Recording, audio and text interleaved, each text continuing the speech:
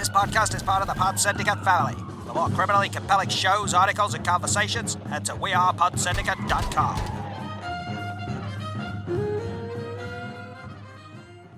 All right, you primitive screwheads, listen up. I'm ready to party!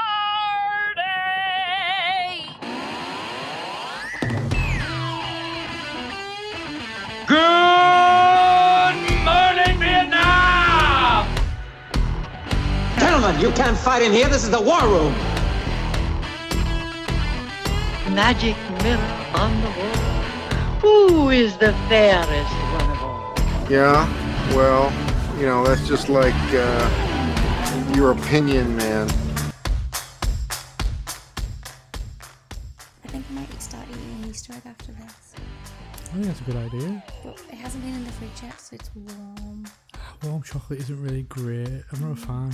Or room temperature chocolate, I'm not a fan of. You know what needs to go in the fridge? It needs to be like so cold that it like cracks. And break your teeth. Yeah. I know there's a thing I might do. I swear to God, if you eat my Easter egg from the fridge, you won't wake up tomorrow morning. Duly noted. But welcome to His Film Her Movie. Hello. I'm Jordan. I'm Lauren. And this is a movie podcast. Shocking. It's normally a weekly movie podcast, but we've been very, very lazy. We're in week 3 of quarantine now. Well, we say lazy. Jordan has been working still Yes. at home every day. I have careered between attempting to become a 1950s housewife and having mini meltdowns, which is why we have not recorded, because I'm either baking or crying. Oh. So, if anybody else out there feels like that, we can have a club. Yes. Starting to feel a bit better.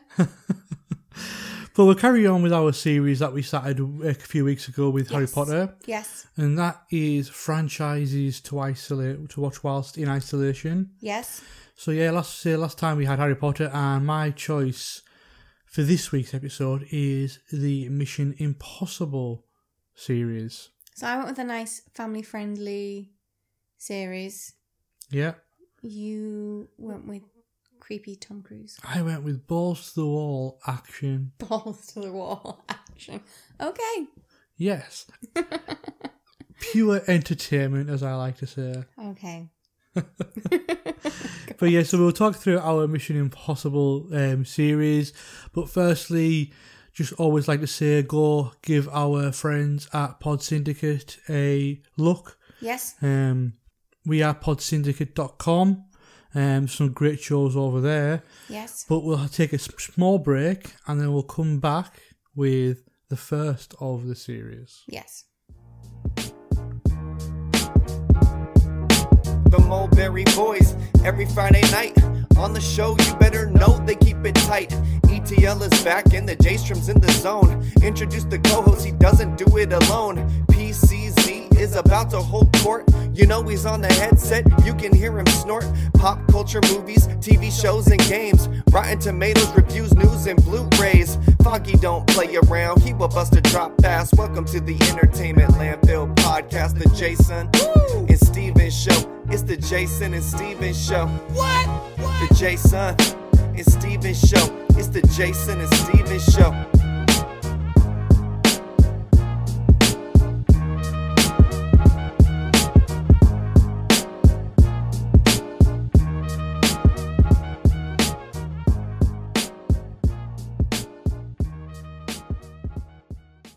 You like the 1980s, don't you? Of course you do. We all do.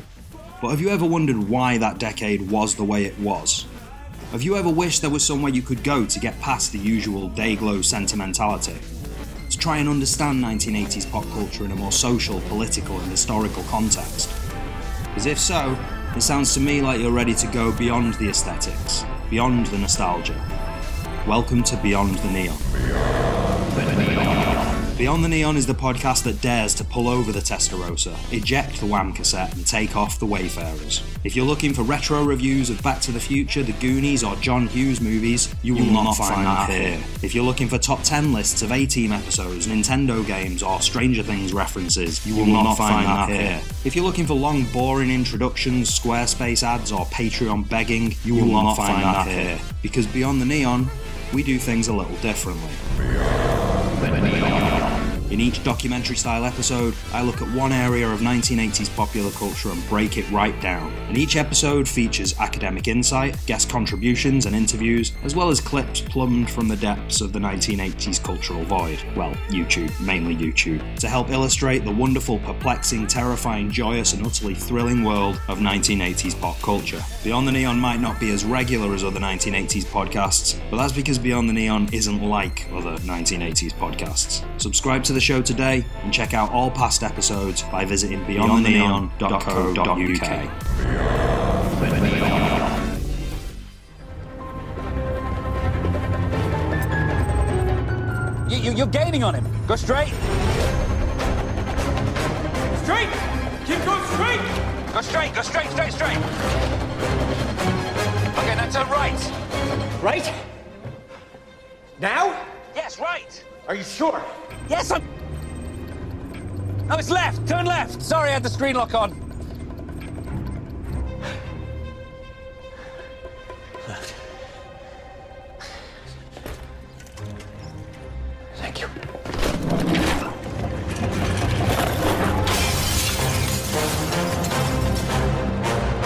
What are you waiting for? I'm jumping out a window! What do you mean you're jumping out of a... Oh, sorry, I had it in 2D. Good luck. So, Mission Impossible. Now, I think we need to have a full disclaimer here. yeah, we do, because, well, we both chose these franchises on sort of like to focus on one film. So we focused on Prisoner of Azkaban for Harry Potter. Yes. And the film that I wanted to really focus on was Mission Impossible Fallout, which is the 6th in the series. Yes. Of this movie. But given that this is a series of films, you hadn't really seen them, or can't remember seeing I them. feel like I've seen a bunch of these before, like earlier ones. Yeah. I don't think I've been to the cinema. I think I've probably sat down with Dad and maybe watched one or two. It's one of those things, though, because, for example, the first one's been around for so long and it is so famous that you've probably caught scenes and think that you've seen... Because it used to happen to me all the time, because you see clips of it and you remember those, but you might not have sat down and watched the films. However, to caveat all this, I thought it best just to focus on the second leg of this series. But I think you should also tell people what you made me do. We watched the last 3 Mission Impossible films. In 24 hours. We did. Yeah. And hopefully you loved every single second of it. I feel like love might be an incredibly strong word to use. But, so what we're going to do is, we didn't rewatch the first 3, because I thought the story of the last 3 actually does kind of go into each other. Yeah. And it fits a bit more, but I'm just going to go through the first 3 of my thoughts on the franchise, and feel free to just dive in whenever you want. She looks at me blankly. All I know is I find Tom Cruise creepy. I don't understand. I haven't forgiven him for the Oprah jumping on the sofa gig thing. And I'm sorry, but have you not seen the pictures of... Oh, what was his first wife called? Nicole Kidman? Yeah, when she comes out of like the divorce court. And she's like, oh my God, yes, I am divorced from him. Like the look of sheer relief and happiness on that woman's face just makes me think like, wow, that must have been a bad marriage. Well, again, the thing is, there's plenty of different things about Tom Cruise that you don't like. The whole Scientology thing, but he is kind of still the last reigning straight up movie star. Yeah, I guess that's very true. It's quite surprising. All the stuff that he's done, all of his crazy antics, don't seem to have affected any of his box office pull. No, not over the last. I mean, not over the last maybe decade. No, he's had a few duds throughout the times, but and we'll get into this because he's had quite an interesting career, and people think of him as one thing where he actually might not be. But we'll start with Mission Impossible 1. Okay, so I probably have seen this. Yeah, 1996, directed by Brian De Palma. I love how you say that as if I was to go, oh yes, I've definitely seen that. No idea. No, but you know who Brian De Palma is. He directed like one of your favourite films. Carrie. What, the original Carrie? Yeah. Oh, I like that film. Yeah, I think that's good. So Mission Impossible is about a agency in the American government called the IMF, which is the Impossible Missions Force. Hilarious name. Yes, it is a very hilarious name, but this is obviously adapted from a 60s TV show, so there is a few little campy things here and there, but we start off with a nice little misdirect, and it sets up a story device that we'll see again and again throughout the franchise, and that is the mask reveal. So it was a big thing at that time when you had the prosthetics and the skill to pull off those mask reveals.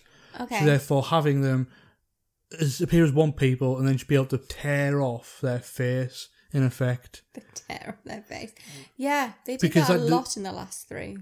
Well, not that much compared to okay, it was the talked previous. about a lot. Yeah.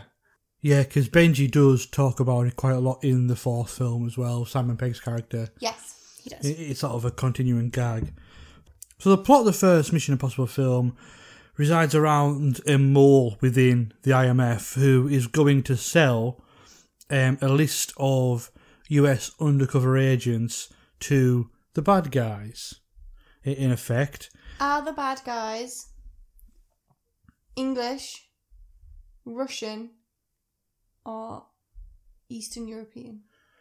Well, the people that they're trying to sell it to, she is Vanessa Redgrave, so yes, she is British. It's always 3. Only 3 types of villains in these films. So, I mean, John Voight at the beginning is the leader of the IMF. Mm-hmm. And when they're on a mission, something goes wrong, and it ends up that all of the members of the IMF are assassinated apart from Ethan Hunt, Tom Cruise's character. Right. So he's basically leaving Ethan Hunt to try and catch them all whilst saving the list, getting to the wrong people, getting the wrong hands. Can I just ask though, why is he trying to save a list when everybody's being murdered already? Well, no, it's every undercover agent sort of...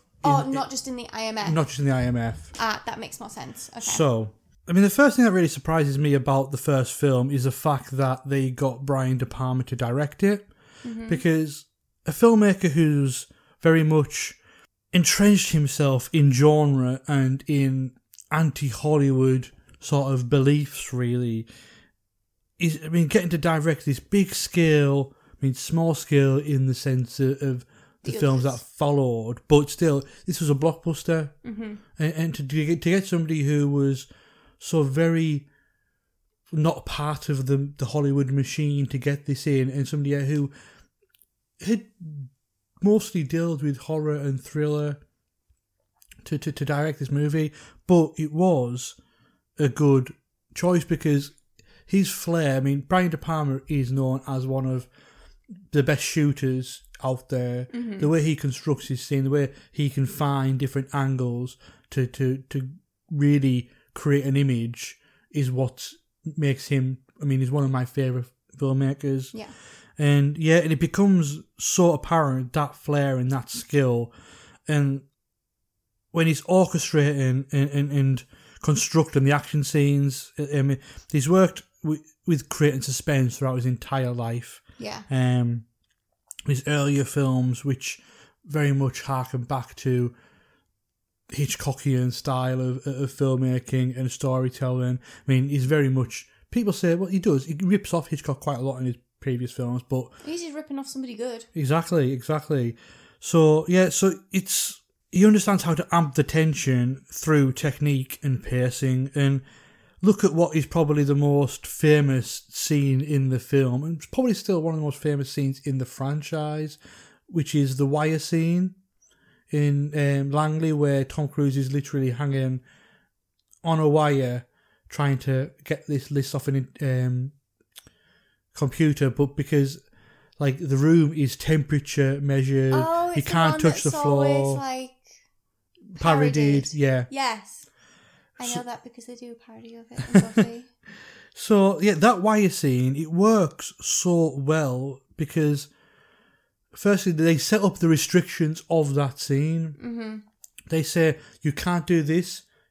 If this happens, the alarm will go off, will get caught. If this happens, and it's not just one thing, there's multiple different things that you're always having to remind the audience of Mm-hmm. to amp up that suspense. And when you watch it unfold, De Palma is just playing, and it's great to see just the way he shoots it. I mean, and edits it. I mean, Paul Hirsch, who is one of his long-time editing collaborators. I mean, he's worked with him on Blowout and Carrie and Phantom of the Paradise. Mm-hmm. The scene, you've got different things going on. You've got John Reno who's hanging onto the rope.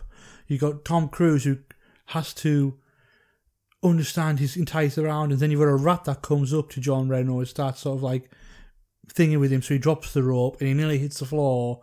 And a bead of sweat comes down his glasses that might hit the floor, which would set the alarms off. He's obviously temperature's going up, so the temperature of the room is going up, but it's always cutting back to these little things. Yeah. So you're always amping up that suspense of, Christ, are they going to get caught? Mm-hmm. And it's masterful filmmaking.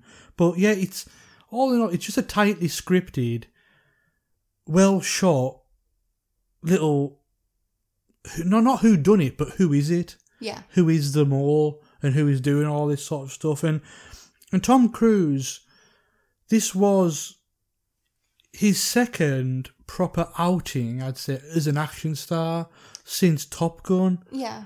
Because, I mean, Top Gun was in 1986, and say what you want about his output now or whatever, but back in the 80s, and even through the 90s, the quality of his choices and his performances is top-notch. I mean, when you get to understand why he became the biggest movie star Mm-hmm. on the planet, because you're going from him being in sort of taps to getting that big break in Top Gun. You got Rain Man, you got The Colour of Money, Yeah. you got Cocktail, you got Days of Thunder, working with Tony Scott again, Mm-hmm. and then even the start of the 90s. Like, he wasn't doing big action films. You got Born on the 4th of July. Yeah. You've got Jerry Maguire, which came out the same year as Top Gun. Sorry, Mission Impossible 1. It's really only in his probably last 10 or so years where he has become Tom Cruise, who really only does action movies. I can't really, apart from like his earlier stuff, I can't really think of any other. Because people think about Tom. He did Tropic Thunder. Tropic Thunder, he did. Yeah. I really liked him in Tropic Thunder, just because. I don't know. I've got a thing where I don't really like people who can't kind of make fun of themselves, and I think sometimes, like especially like newer sort of films with him, I always kind of get a bit of a he's very serious actor. He's taking it very, very seriously, whereas Tropic Thunder, like, he had to wear a fat suit to the point where he even had to, like, make his hands fat. Yeah. And then be balding and sleazy and everything. I like to see actors out of their comfort zone. Well, I mean, I'll have to show you Magnolia, because that's a film that he made with Paul Thomas Anderson. That is probably his best performance. Okay. He plays, like, this chauvinistic, self-help sort of conference speaker, so therefore he's telling men how to be predators and how women are weak and how, you know what I mean, those sorts of American This is style. going to make me don't dislike him even more. But he's not a very nice character, but he is wonderful in that movie. Okay. But yeah, I mean, another thing the original film does focus on is the big set piece. Those action set pieces that really define what these movies are. Like again, in the first one, you have the wire scene. Yeah. You have the helicopter in the Channel Tunnel, when it's attached to a train, and yeah, it's all just very, very well made action filmmaking. Mm-hmm. And also you get Ving Rhames' introduction as Luther Strickler, I believe is his name is, and he continues that throughout the film. Right. As one of his sort of right-hand men. Okay. But yeah, Mission Impossible 1 is great, and 4 years later, we get Mission Impossible 2 in 2000. Maybe this is the one that I've seen. So you probably have, directed by John Woo, a Chinese filmmaker, and there's always something about Mission Impossible 2 that for me, it tells me it should have worked. I mean, you've got John Woo, this action filmmaking royalty, coming off Face Off, which is his last major American film, but it's his Chinese output of the late 80s, early 90s that make him a great. You've got A Better Tomorrow, The Killer, Hard Boiled, his collaborations with Chow Yun-fat.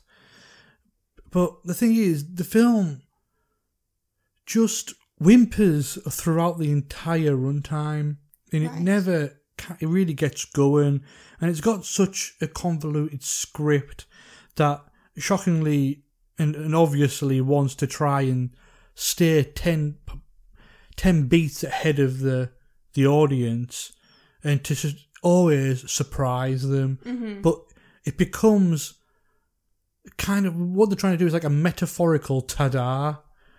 And when we're talking about these mask reveals that we see in the first one, they must do at least 15 of those mask reveals throughout the entirety of Mission Impossible 2. It's sort of like they thought that was cool in the first one. Now let's just really, really up it in the second. Let's do every half hour. Yeah, and every 15 minutes. Yeah, it is pretty much is every 15 minutes, and it loses its effect after that because it was cool, and now it's just sort of like, well, I don't have any investment in the scene because I actually don't know what's true and what's not, and even though that ambiguous style of storytelling can be entertaining, when it's part of a boring movie, it becomes something that it irks you. You don't need an action film based in philosophical practices. No. You want black and white. Is it real? Is it not? True, and it's a plot revolving around this virus that's going to be set off and onto the general population by an old IMF colleague of Ethan Hunt who went rogue, played by Dougray Scott. You've got Thandie Newton, who plays Dougray Scott's ex-girlfriend, who is also wants to steal this virus. And Thandie Newton is really, unfortunately, practically only used as a plot device in the film. Like, she gets very, very, very little to do. And you've got a great actress, and who's just there as a bit of eye candy and to keep the plot moving along, and it sells her short quite a lot. But the thing is, John Woo in action really, for me, only works when he's able to let go with the level of violence that he likes, and that makes me sound really macabre, but if you look at his style, I mean, his style is very much slow motion. It's people jumping with guns and shooting them, looking really, really cool. But also, you get the other side of that when, for example, look at The Killer and look at Hard Boiled. When somebody gets shot, they practically explode. Yeah, these films don't really have any blood. Yeah, in them to kind of obviously get them past censors. Yeah, I mean, you've got a little bit of blood, but not a lot. And I mean, the thing is, John Woo, when you enjoy his films, you enjoy them for that reason. Not to say you enjoy films for being super violent, but there is entertainment value within that. Yeah. Because it is super stylized, so therefore you know it's not real. It's ridiculous. Yes, absolutely. It's not like it's like Deadpool's quite ridiculous. Yeah, you wouldn't have anything like that in real life, but whereas you look at like other sort of films, I'm trying to think of one, and for some reason all I can think of is Seven. Mm-hmm. That is more realistic because it's more realistic. It's a bit more it's a bit more of a gritty drama thriller than anything else. But when people get shot in it, they bleed as you would expect somebody to do. So absolutely, it scares you on a different level. Yeah, so it's not like torture porn, but there is such a thing as beautiful violence in cinema. Mm-hmm. I'm fully behind that. There's a way of showing somebody explode or get shot or some sort of gruesome thing happen, but because it is cinema, you can make it look gorgeous, mm-hmm. even though what you're seeing is actually quite brutal. Mm-hmm. So when you're restricted to that, and I think MI2 is a 15. When you're restricted to that 15 certificate or like the R rating and not going into NC-17 territory, you're restricting the vision.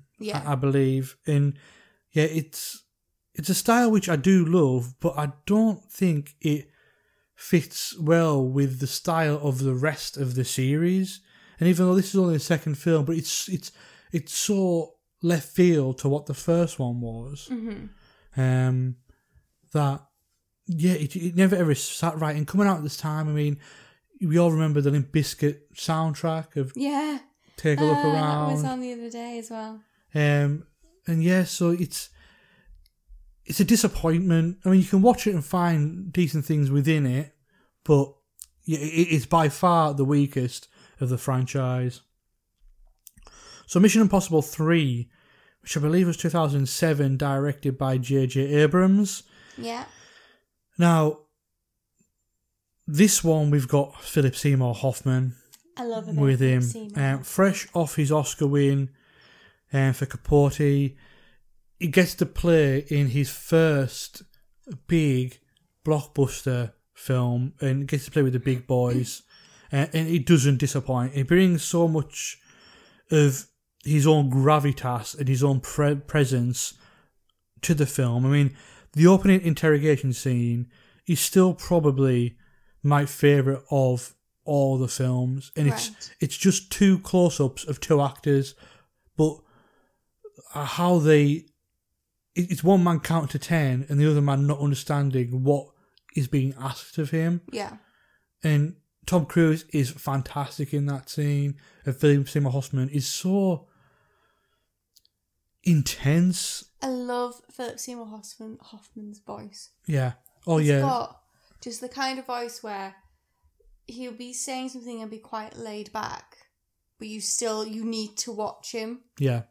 It's so many different levels that he could act on. And that's it. This is probably one of his most maniacal of villains that he's played, because, I mean, he's so menacing, but he's one thing that the Mission Impossible series, until that point, I believe, lacked, and that was this really memorable villain and a real person who is up to the same level as how Ethan Hunt is good. Yeah. He can be bad.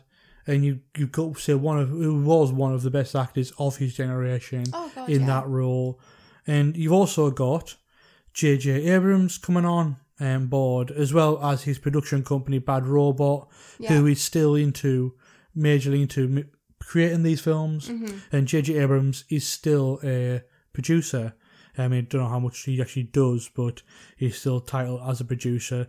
And after a few years of working in TV and creating and directing the pilot of Lost in 2004, this is his big break. This is his first film that he directed. And it's, on the whole, it's a decent one too. I mean, it does three important things that we need for the franchise to continue and to be as good that it did do. I mean, it brings the tone of the films a bit more down to earth, because we did go so cartoony with Mission Impossible 2. Yeah. It's a lot more gritty and it's a lot more embedded into that thriller genre aesthetic. Mm-hmm. It introduces Simon Pegg as Benji. I love Simon Pegg. And it introduces Michelle Monaghan as Julia. Yeah. Ethan's wife, who comes back towards the film. Now, it's an interesting one, Mission Impossible 3, because it's entertaining when you're watching it, but when you finish watching it, it really is quite hard to remember anything that you've seen about it. I mean, it does lack some of those big action sequences that we have seen in the previous ones and that we will see, but it's very much the tone setter of the franchise, and it's very much, this is the first film, like you could see this as the first film of a 4-film arc. Yeah. Whereas the first two are sort of on their own, living in a different land. Mm-hmm. We always take the next step from Mission Impossible 3. And I think that is quite important. But we go into Mission Impossible 4. Yay! Ghost Protocol. Yeah. Now, this one is directed by another, well, not a first-time filmmaker, but a first-time live-action filmmaker. And that is Brad Bird, who comes from the land of Pixar, from directing Iron Giant, from directing The Incredibles. Mm-hmm. And No capes. No capes. For now, he gets to play in a big sandbox. In a big sandbox. Which is, well, pun intended for Dubai. Yeah. But it's an interesting one because we've got, again, Ethan Hunt. We've got Benji, who he plays a bit more of a central role in this. We get introduced to a few more characters. Unfortunately, Luther is barely in this film, which I always thought was a mistake. We get introduced to Jeremy Renner's character. Yeah. Who will return. And it also surrounds some, what would you call him?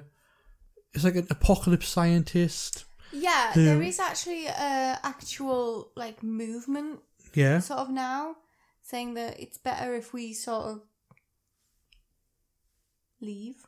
Yes. And then the planet can heal, which is basically what he's wanting to do. Yeah. So, whilst I am not a huge fan of Tom Cruise himself, I did like this film. Yeah. I think the main reason I like this film was Simon Pegg. I love Simon Pegg. I've loved him for about 20 or so years. Yeah. And I just think he's brilliant. And his little comic relief throughout the film was really good, I found, because he was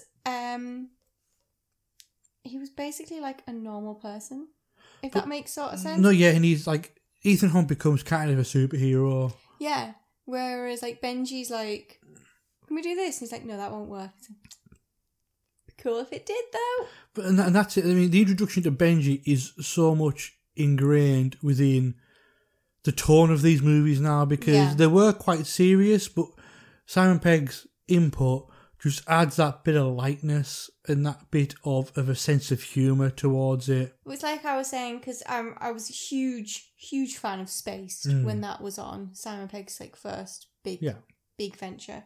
And I think the problem that I did have was, as I said to you whilst we were watching it, I can't take him seriously throughout it. Yeah. Because for those of you who haven't watched Spaced, it is Simon Pegg when he's younger and everything, but with his friends, they all talk about how all guys know if you put up finger guns and pretend to shoot each other, you have to be like diving, being like, no, I've been shot, and doing all the sound effects and everything.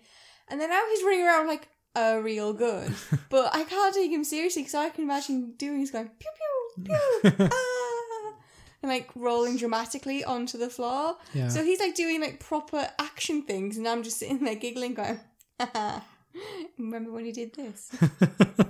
So that's probably why I kind of liked it a little bit more, because I felt that it was good action, but it's like the other thing why I'm not the biggest fan of DC. Yeah, I had a friend who described the DC Marvel universe as DC being very black and white, Marvel being like a rainbow. Mm-hmm. And I thought that was a really good way of describing it. And I kind of feel like from the films that you got me to watch, yes, that would be very similar. These would be like the rainbow of the action films. Mm. They've got the seriousness, they've got the fun, they've got a little bit of something for everybody. I was very pleased that the female agent, yep, Paula Patton, was not just trotted out as a love interest. No? I was waiting for that to happen, and she was not. Because 9 times out of 10, in action films, that's usually what the women are for. They're just meant to be there, look pretty, and fall in love with the main guy. And she didn't do that. She worked very hard, she fought very hard, and she didn't get off with anybody. That's it. So I like that. But yeah, and the Mission Impossible 4 is partly why I wanted to take these next 3 and focus on them and make you watch them. I say make. Is Could that have just left the room. It's the beginning of Tom Cruise using these films as a plaything It's an excuse. It's an excuse to do wild and crazy things. Yeah. So obviously in this one, the big set piece that I spoke about with the first one that sets it up, is him. What's the word? Scaling. Scaling is the word. The tall building in Dubai, which I think is called the Burj Khalifa. I think. Okay. So you have some incredible footage of Tom Cruise scaling that with these sticky gloves, and then like frog gloves, and it does such a good job at, and we'll talk about this going forward, but you know it's real. I mean, you know it's real because you've been told it's real, but there's a different vibe about it when you can see exactly what's being shot. Like, there's no CG, there's no nothing. It's what he was doing, and it for me adds a bit more suspense because you know nothing's going to happen, but it's just sort of like, what would it be like to experience that sort of adrenaline, that thrill? And that's what it does when you do see somebody do these things in real life, and it's not just green screened or whatever. Your adrenaline, like the character's adrenaline, does go up, and your heart starts beating faster because that's Tom Cruise doing that. Yeah. And the scene of him when he's literally running down the building's windows, it just looks phenomenal. I was saying, how much do you think Tom Cruise's insurance is? Oh, must be. I mean, you're talking tens of millions. That's why these films cost so much to make. It's not paying the actors; it's paying his insurance. But that's it. But I think the only thing that I think Mission Impossible 4 lacks of, and again, they did well with it in Mission Impossible 3, but I find Mikhail Ninquist, I think his name is, the villain of the piece, bit of a wet blanket. Yeah. He's not a great villain. You've got some really good set pieces in there regarding the whole 2 hotel rooms when they're trying to play that down. The entire thing in the Kremlin looks great. Yeah. And in the way that Simon Pegg's just bouncing off Tom Cruise. Like, throughout this film, like, you would never, before Mission Impossible 3, you would never pair those two together in a million years, but their on-screen chemistry is brilliant. It is good.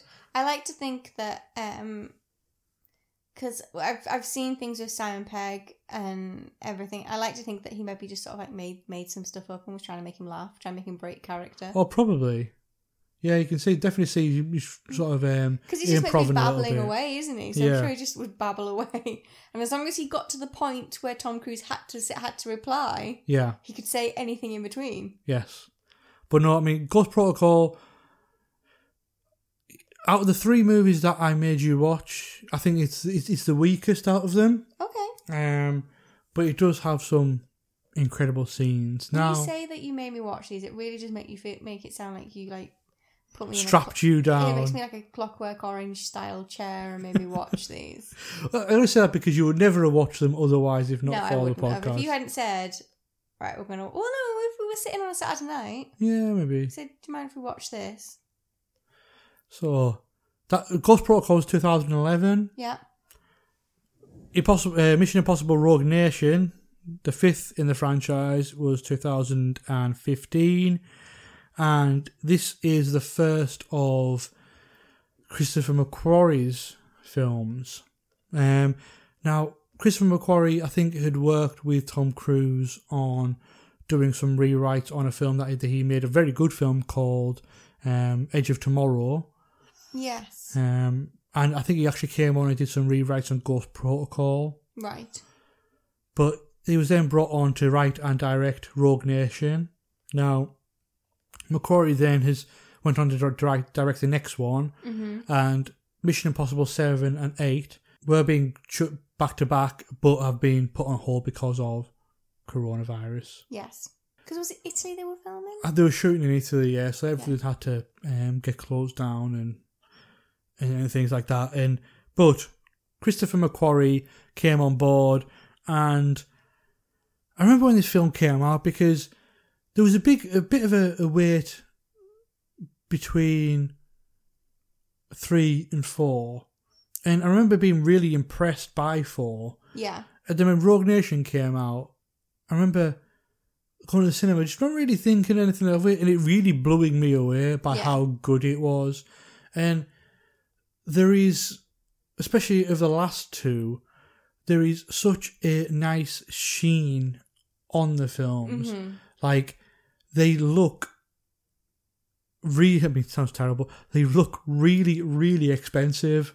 And they look slick, and they're made very, very slickly. Like, they whip along at such a pace. Yeah, it's quite good because although they're quite long films, Yeah, I mean, this is 2 hours 11 minutes long, it so didn't it's really feel like 2 hours 11 minutes because the pace was quite high. yeah, and they always keep up upping the ante, the ante, and getting through those big action set pieces. And there's a couple in this film. Yeah, we open up with Tom Cruise hanging off the side of a plane taking off. Yeah, we do. Benji, open the door. Wrong door. And then we also have the beautiful sequence in the Vienna Opera. Yes. Some incredible one-shot stuff in there that looks glorious, and it's all put towards Nessun Dorma. And obviously we're introduced to Rebecca Ferguson's character. Yeah. Ilsa, I forgot her second name, Faust.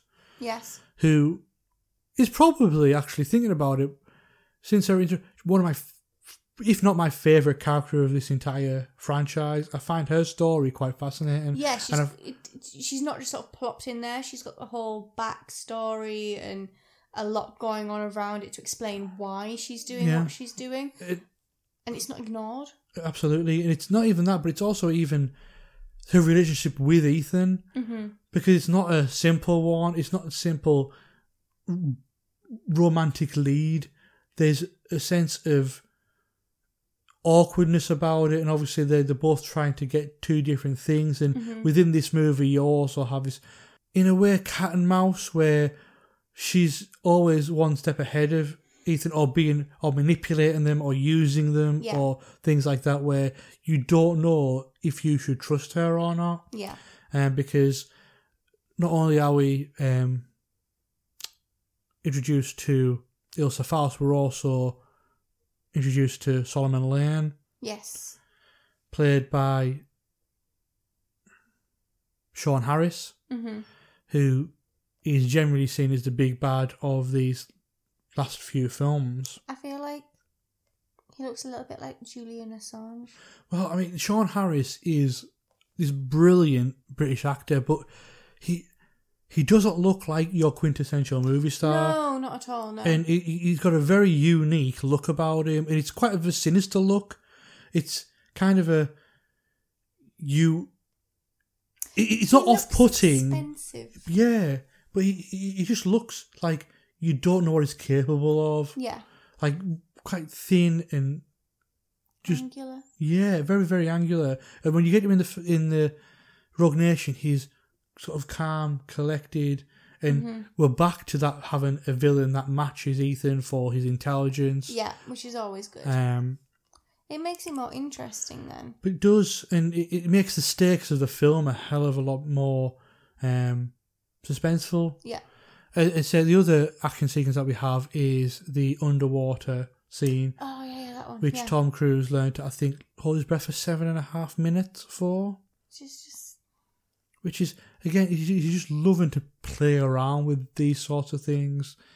And yet Rogue Nation is fast-paced, action-packed. There's a sequence on motorcycles which is genuinely... Oh, is that the one where he's not wearing a helmet? Any of the stuff? Yeah. And then, like, he puts his knee down, he goes, oh, shit, and, like, brings his knee back up. Yeah. So that comes right after a great... That is the bit that makes me more anxious. Seeing people going on speed on motorbikes with no protection, because, right, he's up in the previous film, up the hotel and everything. There's going to be safety wires. There's going to be all this. He's hanging off the side of a plane. There's going to be some sort of safety built in. When he's on a motorbike doing that sort of stuff, there can't be any safety. Or anywhere near as much safety. But yes, he's probably got like things under his jeans and under his clothes, but not on his hands and not on his head.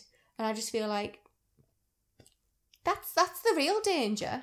Oh, I completely agree. But what I love about it as well, especially that sequence, I mean, talking about it when we're watching it, is like they go through lengths, and I'm glad they do, in the way they choose their shots to make sure that you know that is Tom Cruise on that bike, going at that speed and pulling off what he's pulling off.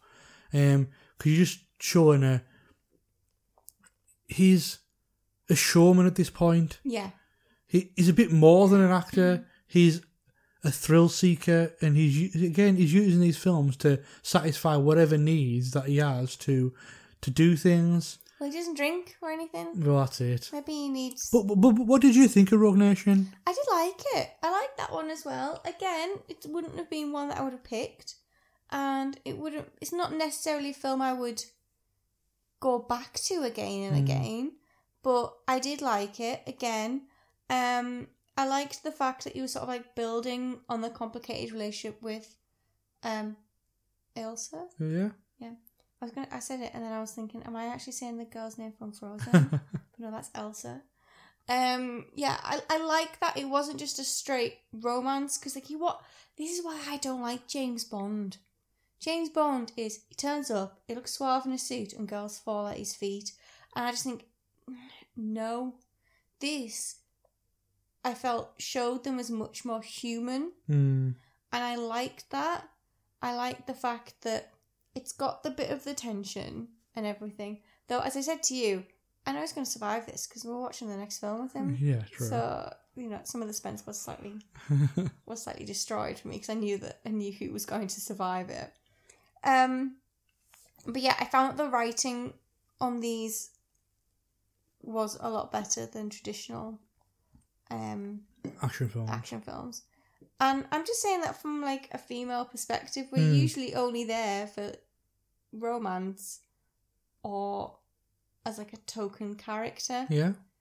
And for the first, getting on to like the third one, for all of them, the female characters didn't feel like that. They felt like actual, fully developed people. Yeah. With a whole range of different emotions, not just horny girl number 3. Which, yeah, so I liked Rogue Nation. I liked the whole concept behind it. as well. Because, I the undercover sort of... Yeah, I like the villain. I liked the whole the secret bank in the middle of like nowhere and all this sort of thing. Because there's going to be stuff like that out there. There is. But it's also, I mean, when you get to the final part of the film as well, it's you actually get to see it. It's sometimes when you do, you forget because the sort of they're always tarnished with the same sort of comedy brush. But Simon Pegg in that scene where he's got the bomb strapped to him and he's talking, he's really actually good. Really dramatically good. Yes, he is a very good straight actor. Obviously, his strength is in comedy. Yeah, but I just can't tell. I've always had a bit of a crush on Simon Pegg with him.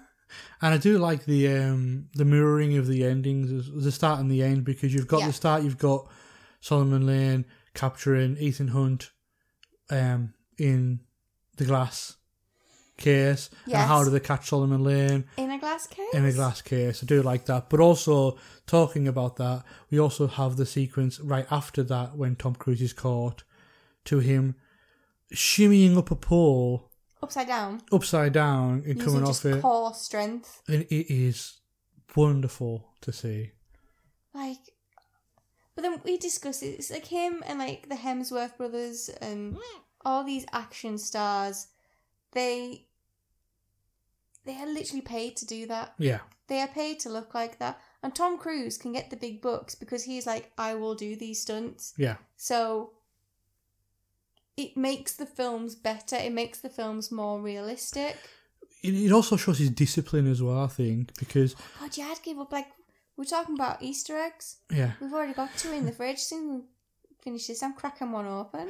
But yeah, it's like, again, his discipline to learn to hold his breath for 7.5 minutes, and we'll even go more into it in the next one, which we might as well go on to now, to be honest. I mean, but I really do like Rogue Nation. I think it's a really, really classy movie. Yeah. And when watched together with Fallout, and to be honest with Ghost Protocol at the end of the other one, it's a really fitting setup towards what is to come. Because with Fallout, which is released in 2018, again, Christopher McQuarrie came on to direct this one, was sort of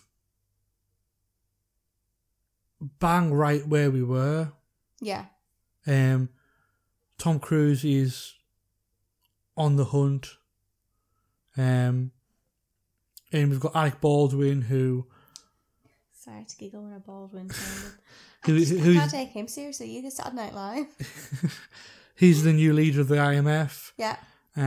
We hear there is some nuclear warheads. Not nuclear warheads. There's radiated sort of balls. Yeah. That are getting souls where they lose them. Mm-hmm. They use really, really nice misdirect to con somebody else to tell them, and that's when we get to Paris, where we meet different people, and we find out that Solomon Lane is going to be back in this film, which is good. Now, looking even more like Julian Assange. Yes. With the beard. But even more menacing because he's just so unkept and unstraggly. Now it's a little bit like he's still clever, but he's gone a little bit crazy with it, so now he's even more unpredictable. Yeah. And who we're introduced to in this one is Henry Cavill. Yes. The most obvious spy you've ever seen. Okay, and I said this throughout it. Okay, we've just started watching The Witcher. He's perfect for that. The costume and everything. I haven't seen the Superman films with him in. I'm sorry, but he must be the most obvious Superman ever. 6 foot tall, built like a brick shithouse. It's bigger than 6 foot. But do you know what I mean? Like over 6 foot. What do you mean? And you're like, oh, really looking for like Superman. He's like proper built. Oh, that man over there looks kind of like Superman and is super built. At least in the 90s TV show. Yeah. He kind of looked like a normal guy. Yeah, maybe he did. I mean, but he could get away with being a reporter. Henry Cavill, I'm gonna have to watch it because I just don't feel like he's gonna be believable. Yeah, actually, he's a good Superman. It's but just the general size. Well, size. you laughed because he hid behind a block and his shoulders was wider than the block. He's like great big stone concrete pillar. Henry, you're wider than the pillar. We can still see you. But he is the menacing sort of, ends up being the sort of the big bad of the piece. But yeah, August Walker, who is a CIA operative, and we're introduced to him basically right off the bat with one of the most impressive single shot scenes in the entire franchise, and that is the halo jump. Oh yeah, the one where he breaks his foot. No, the one out of the plane. Oh, that one. Yes. So that's another one where Tom Cruise is just being Tom Cruise and having a ball, jumping out of a plane. How do you feel like? So Henry Cavill gets into this. I think he did. I'm not sure if he was part of it, but I know Tom Cruise definitely was. But like, you're Henry Cavill, you're like, yeah, I'm gonna go be in Mission Impossible films. Like, I know he's been in quite a few other stuff, and everything. But like Superman, a lot of CGI. Yeah. Batman vs Superman, a lot of CGI, everything. And then you go on a film with Tom Cruise, and Tom Cruise is like, yeah, we're gonna jump out of a plane. How like inadequate you wish you would be like, I don't want to jump out of a plane. Yeah. And it's like, he's like the biggest superstar in the world going, yeah, it'd be great fun. Come on, we'll go jump out of a plane. He's like, no thanks. How, like, I don't know. I want to say shan't, but that's a very Cumbrian word of saying it. How embarrassed must you be to be like, I just cannot do everything that you are doing. But that's it. But the thing is, like, there is that, but it's also like just the amount of planning and preparation and technique that goes into capturing a sequence like that, and having to do that in sort of your one take, and yet you've got Henry Cavill being the manliest looking man that you could ever look like ever, and he's I've got a proper man crush on the guy. Do you know what? I feel like we're joking about him. He is very good in this. He really is good in this. He's really, really good in this. I just feel like he would make such an obvious secret agent. Yeah. He doesn't blend in in any way. He's like the worst person to be a secret agent, because you'd be like, look at that tall guy over there. Yeah. He's fit, he's tall. He's gonna stand out. And that's the only thing that I found like unbelievable about this film. Yeah. Was Henry Cavill. And I mean, the thing I liked about this movie, I mean, this is the longest Mission Impossible film. It's 2 hours 27 minutes long. Mm-hmm. It's a long old movie, but you're never bored throughout it. No, it's got a good pace. It's so pacey, but it's also always interesting. Like, he's always introducing you to new players of the game. Like, we get introduced to, what's her name? From The Crown. Yes, Vanessa Kirby. Yes. In this film, and we get reintroduced to Rebecca Ferguson's character, who is trying to do the exact opposite to what Tom Cruise is trying to do. So you've got this friendship, this very heightened sexual tension between them, but one's trying to keep one person alive and the other one's trying to kill that same person. And it's a really nice little dichotomy of things you got going on there. But yeah, it's just, again, I'm using it's balls to the wall entertainment. Out of the three that you made me watch, Yeah. this is my favourite. Oh, this is by far for me the best Mission Impossible film. Yeah. And the reason why I wanted to cover this franchise as a whole is because how unique it is for a franchise to kind of find its feet with the fourth film of a franchise, get better with the fifth, and then with the sixth, find a whole different level of storytelling and of suspense and of putting these characters and utilising what these films sort of identify as best as it possibly can be. And when this film came out and people were talking to Macquarie about directing and about these sequels which hadn't been announced yet, they were saying, you're going to do another one? And Macquarie's answer was, do you know what? There's a thing about these films, especially with the action, is where you always have to go one level higher. Yeah. You always have to go one level higher. And he was like, I just don't know how I can top it. Because what they do in Fallout, and generally don't mean, you've got Tom Cruise, there's a final sequence, there's a helicopter chase where Tom Cruise learned to fly a helicopter in 8 weeks. And it's meant to take 16? Yeah, he did it in half the time because he put in double shifts. And it's a baffling achievement. It's like, because I talk about this film like I would talk about films of, God, like the greats, like talk about films like of Scorsese and of Herzog and of somebody, like these high art cinema. Like I think Mission Impossible Fallout is one of the best action films there's ever been.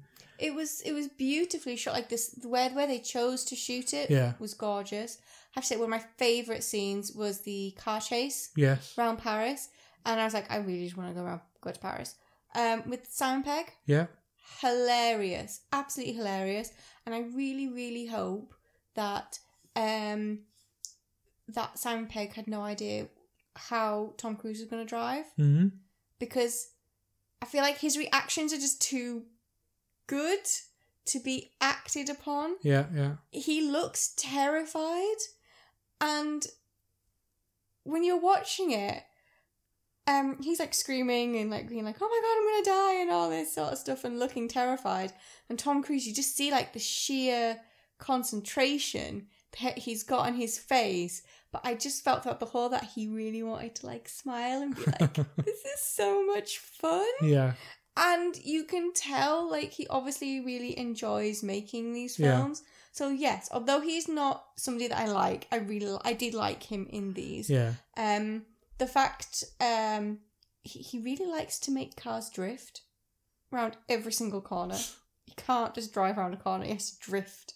But the sheer amount of work and everything that he puts in to make these as good as he can has kind of converted me a little bit more to him. But that's the thing, is it's the effort, because he generally could just say, I'm not doing that, we're just doing CG. But no, he puts the time in because he wants these films to be an experience, because you want to see, when you see this on a cinema screen which is 60 feet high, you want to see that is that person doing that stunt, because it just adds that extra level to it.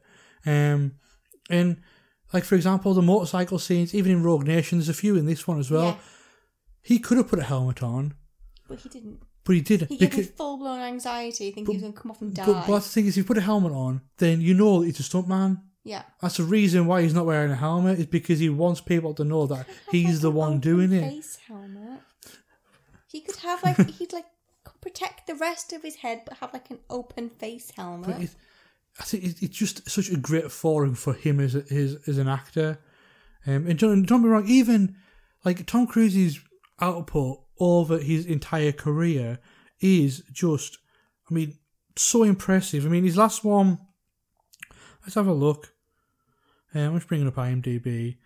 The Mummy was, I mean, I haven't seen it, but by all accordances, wasn't a bit meh. I'm a fan of the original. I'm a Brendan Fraser Well, that's a remake in itself, but no.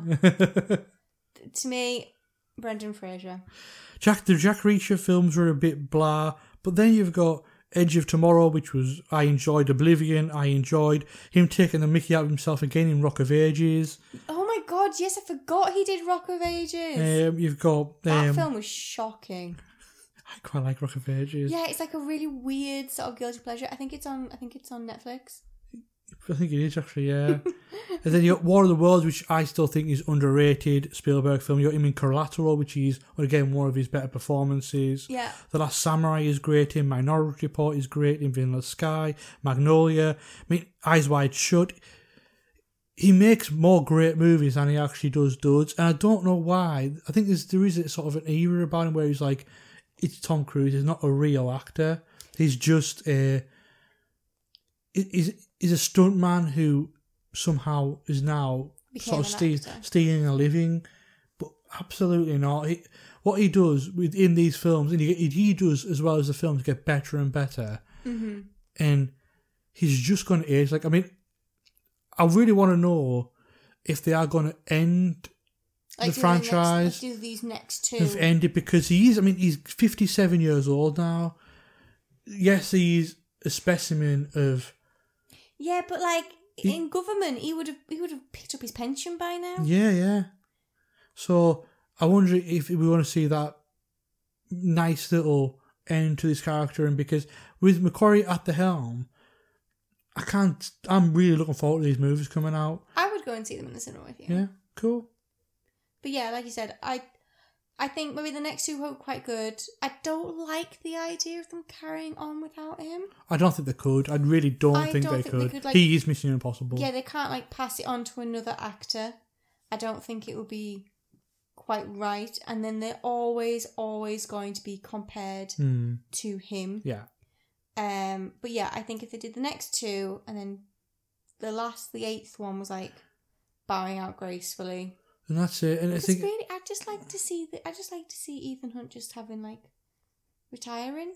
But that's it, yeah. And like, just hopefully surfing or something. Do you know what I mean? Just taking like a nice, relaxing sport where he can just be out and just enjoy the rest of his life, no stress. And my final thoughts on Fallout. I mean, what I think is we're talking about the action, we're talking about everything like that within this movie and the pacing, but what I think it does really well, again, especially at the end, is hit you with that emotional level that it has when Julia turns up at the end of 4, where it doesn't have a seat. You literally you just see him looking at her. Yeah. His wife from the third film.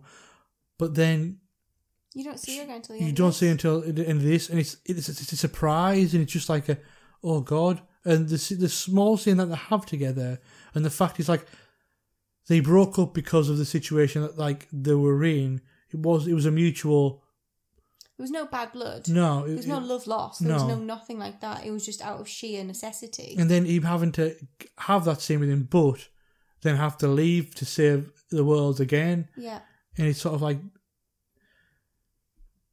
it's showing the double life that he can't have, which is quite sad as well. But no, Fallout is a supremely great film. I think that's it. Yes. Thank you for getting me to watch them. No, you're welcome. Well, you haven't really sold the first 3, so I won't be watching them. Well, no, the first one is brilliant. I really do like it. It's completely different vibe to the rest of them. The second's a different vibe in a not good way. But I think you would enjoy the first and the third. Just skip 2. Yeah, just skip 2. You don't really need to. Can I just drink a bottle of wine and fall asleep? You don't even have to watch it. You really don't. It brings nothing to the table. It brings nothing to the table.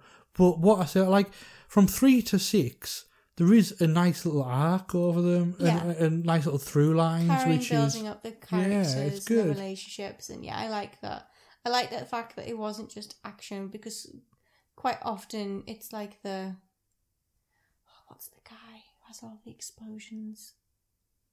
I think he did Transformers? Michael Bay. He just focuses on explosion, fire, explosion, fight, whatever. And that's why I think a lot of action films get a bad rap. Because it's just boobs and explosions. And this isn't like that. And I have to admit, I went into it thinking, oh my God, this is going to be like a Michael Bay film.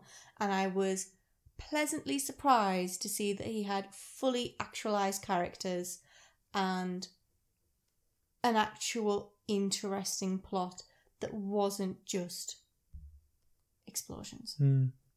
And yeah, and the sense of humour that goes throughout the final 3 films as well. It's so much. It just brings a little bit of light, because you even have these high tensions when, like, the scene where Tom Cruise actually does break his foot and it goes off. But it's sort of like when you've got them running in.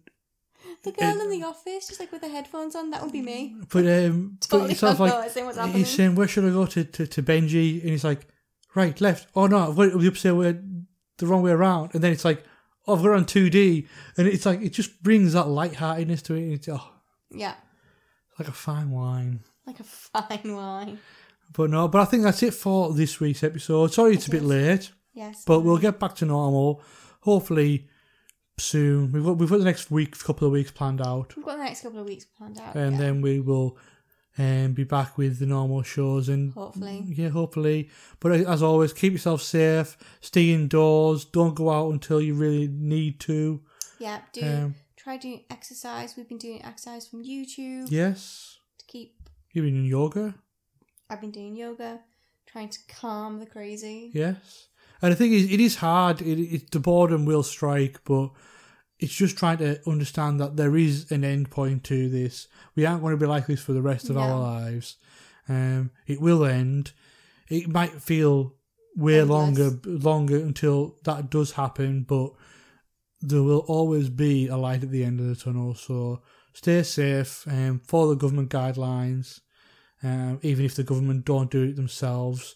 Like a Scottish medical leader. And also use your common sense. I know there's plenty of other governments and local authorities who haven't been sort of saying to stay in and do it. Take note of what's happened in other places and just keep yourself safe. Stop hoarding stuff, people.